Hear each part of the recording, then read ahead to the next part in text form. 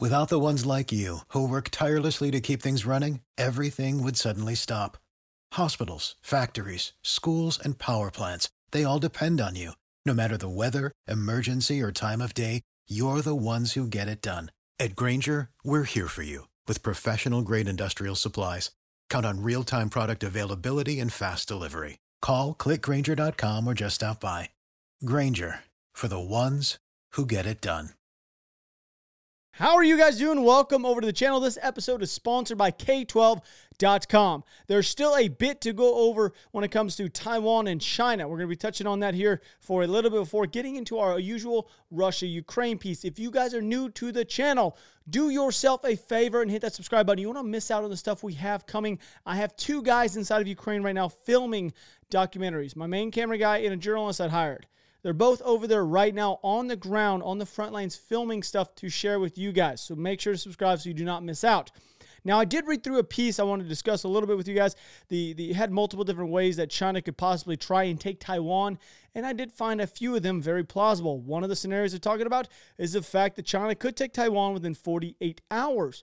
Apparently, to do this, they're going to need sea and air, which is fairly common. I mean, there's literally air. Excuse me. Yeah, there's air. Of course there's air. I mean, there's a sea between the island and China, and they would have to use an air assault element as well to actually complete this two-day invasion. This would actually make it to where America would not be able to respond. It would give them enough time. Now, the main goal for China would be to achieve the fact that they need to actually force the Taiwan leaders to accept rule from Beijing, which clearly isn't going to happen. But they would actually need them to try and avoid a war with the United States. Okay, they need to do this to try and avoid a war. Okay, they don't want to mess with America. It's very obvious. Now, one of the other ways this could actually end up going down is a blockade style in which they would actually tighten down and squeeze Taiwan, which is currently what they are running drills for right now as we speak. The island would be crippled financially, economically, and operationally if China were actually to extend this military exercise for even a longer period of time. China's actually already stated they would actually extend to this thing right now another week. They just keep doing. I think this actually might be something where they're going to have to get used to in the area, and I would assume they're going to continually do this farther and farther and farther. They're going to continue to push it farther to the right.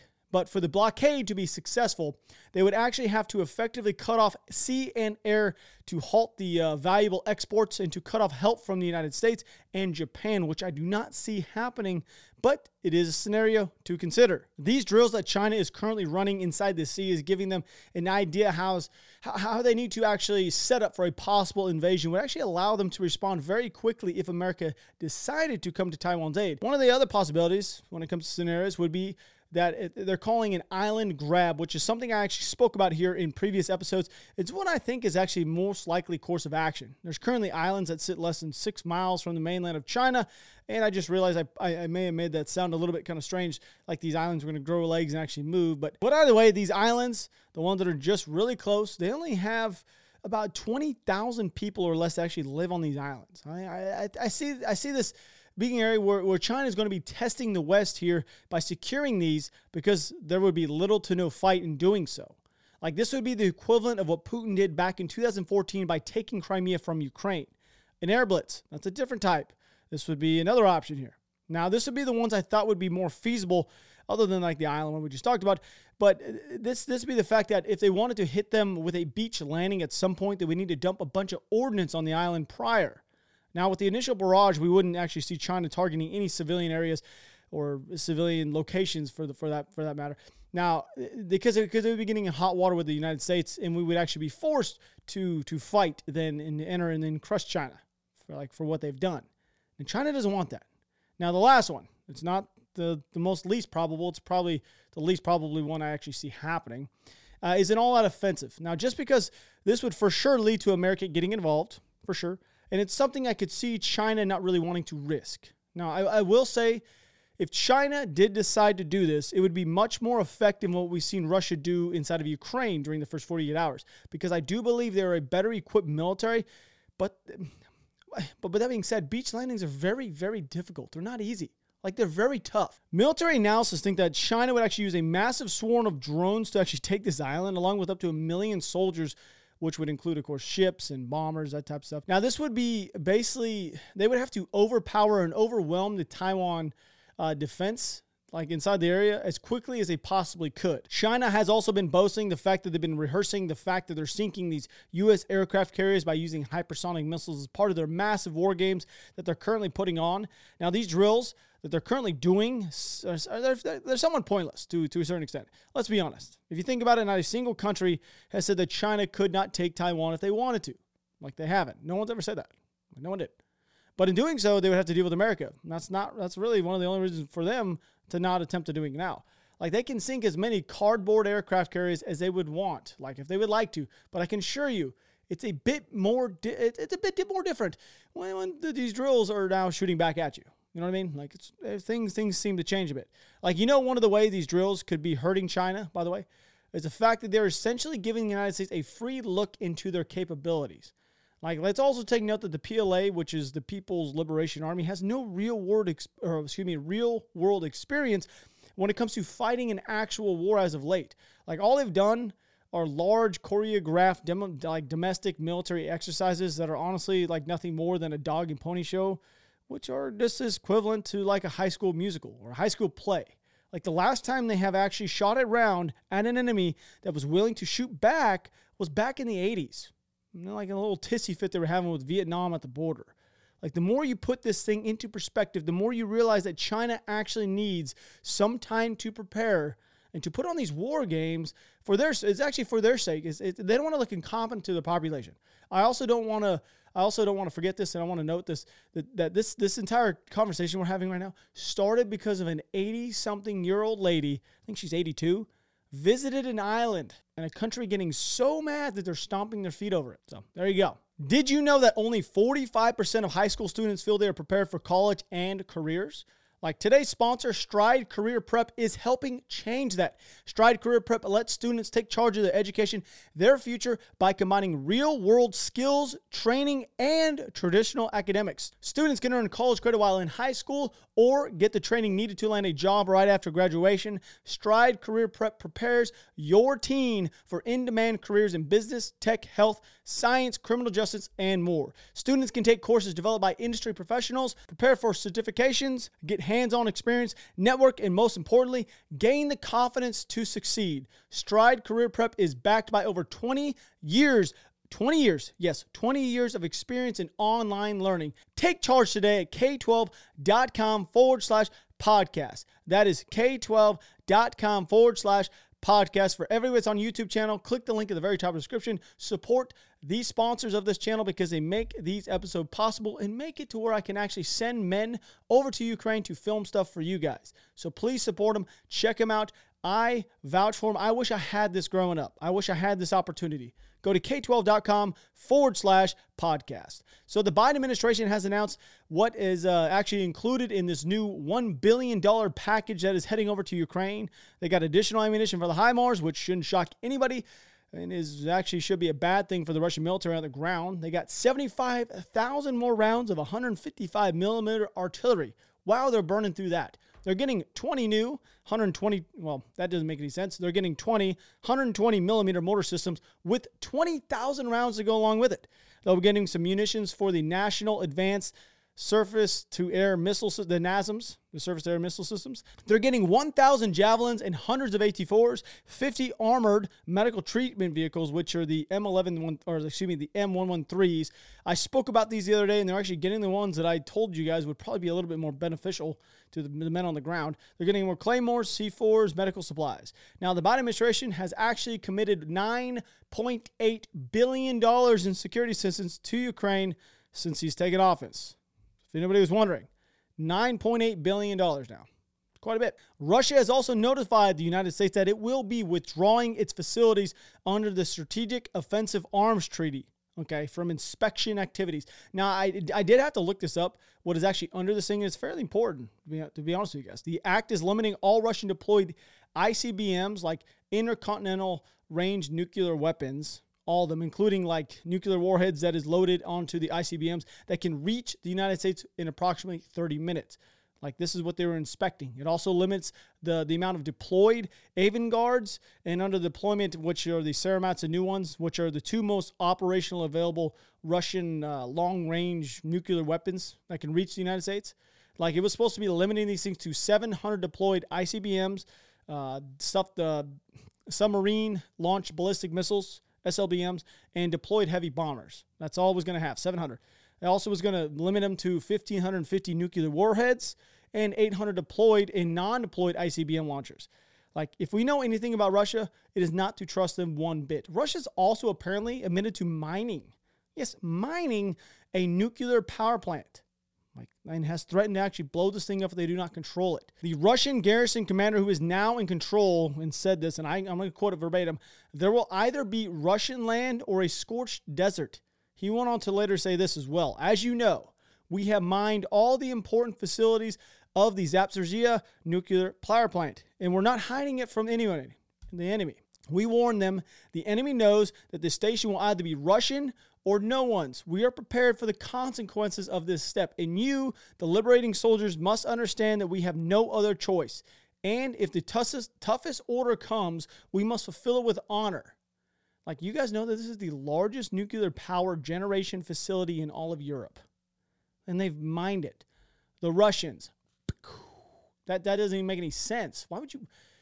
Like, this... Oh, God. What are we dealing with? What kind of individual, what kind of person are we dealing with over there?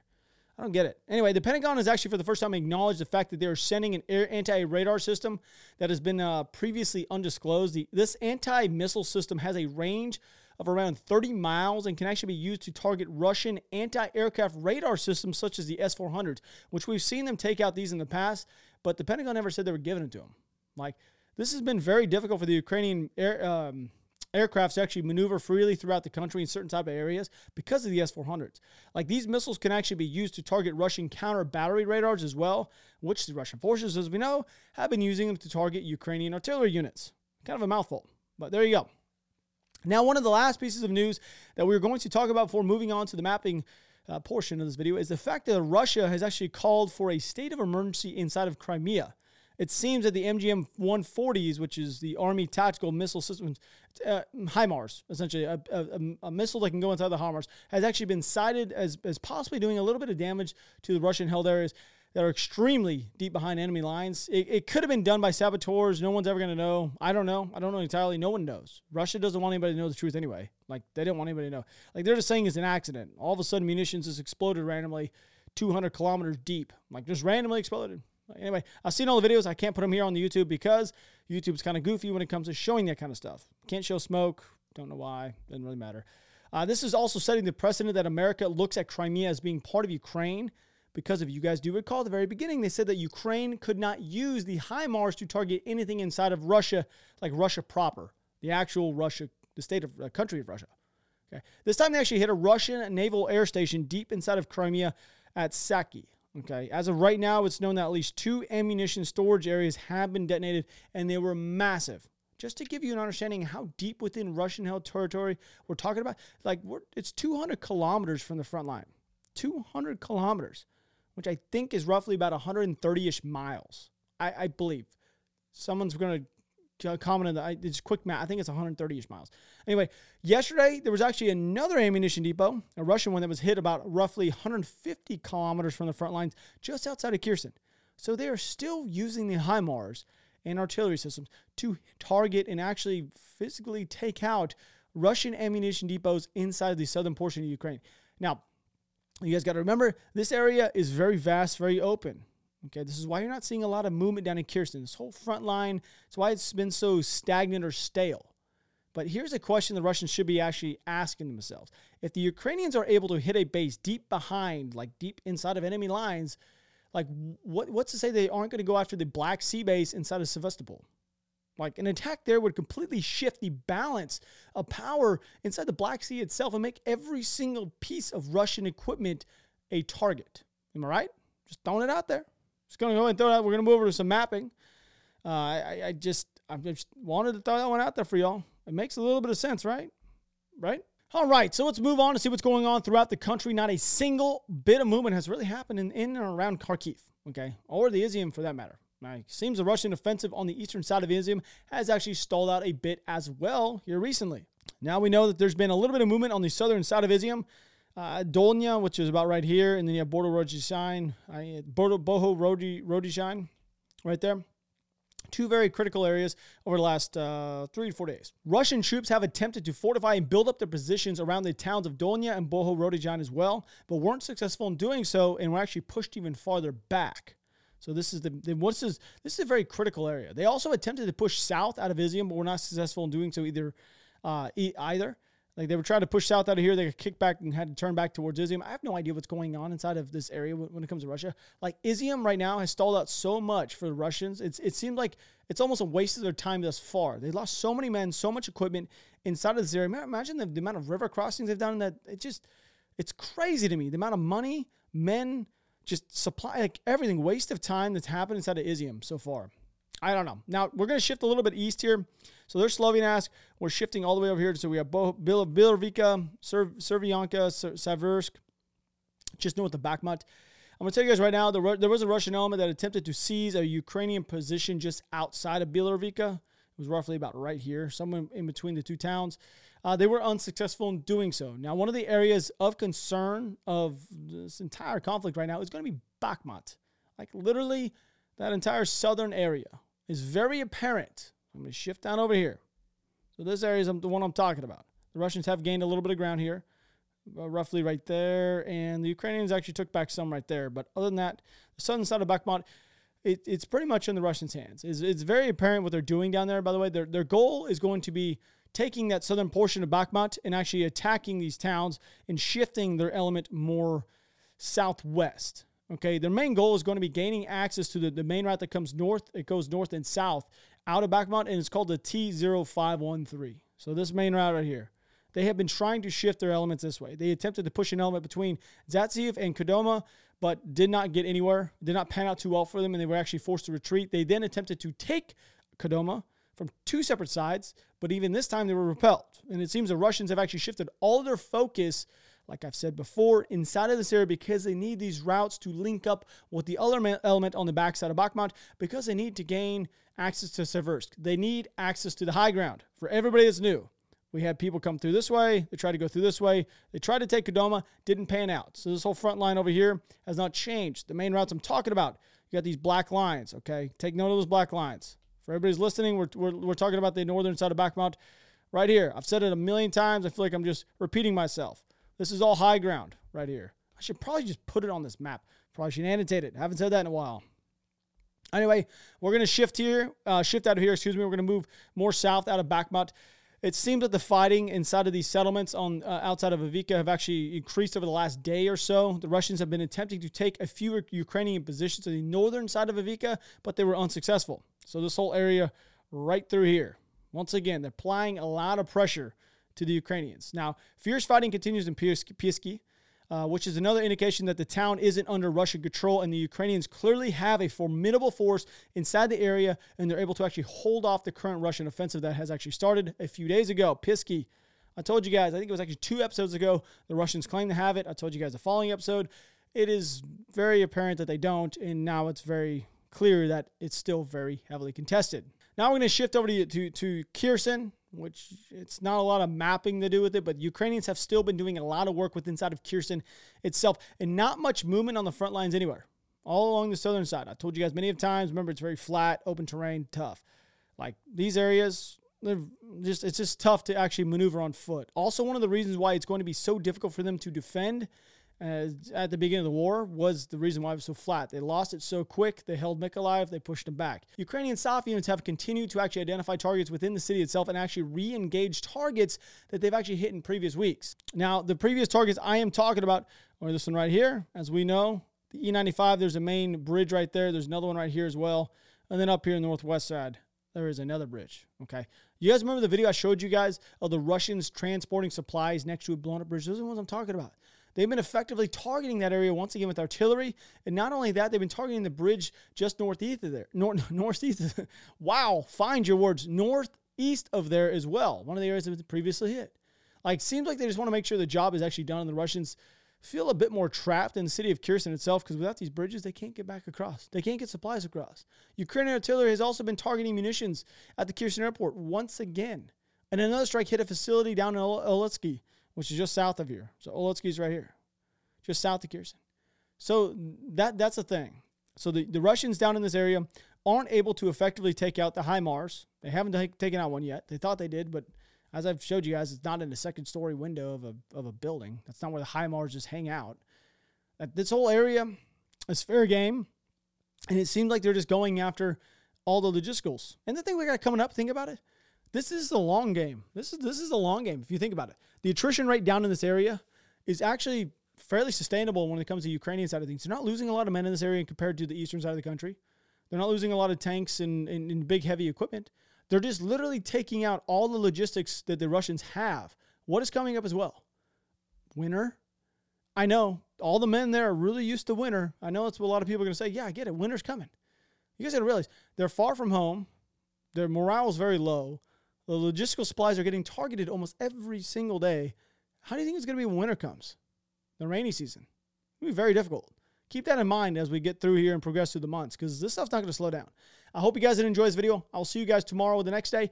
I love you guys. I'm out.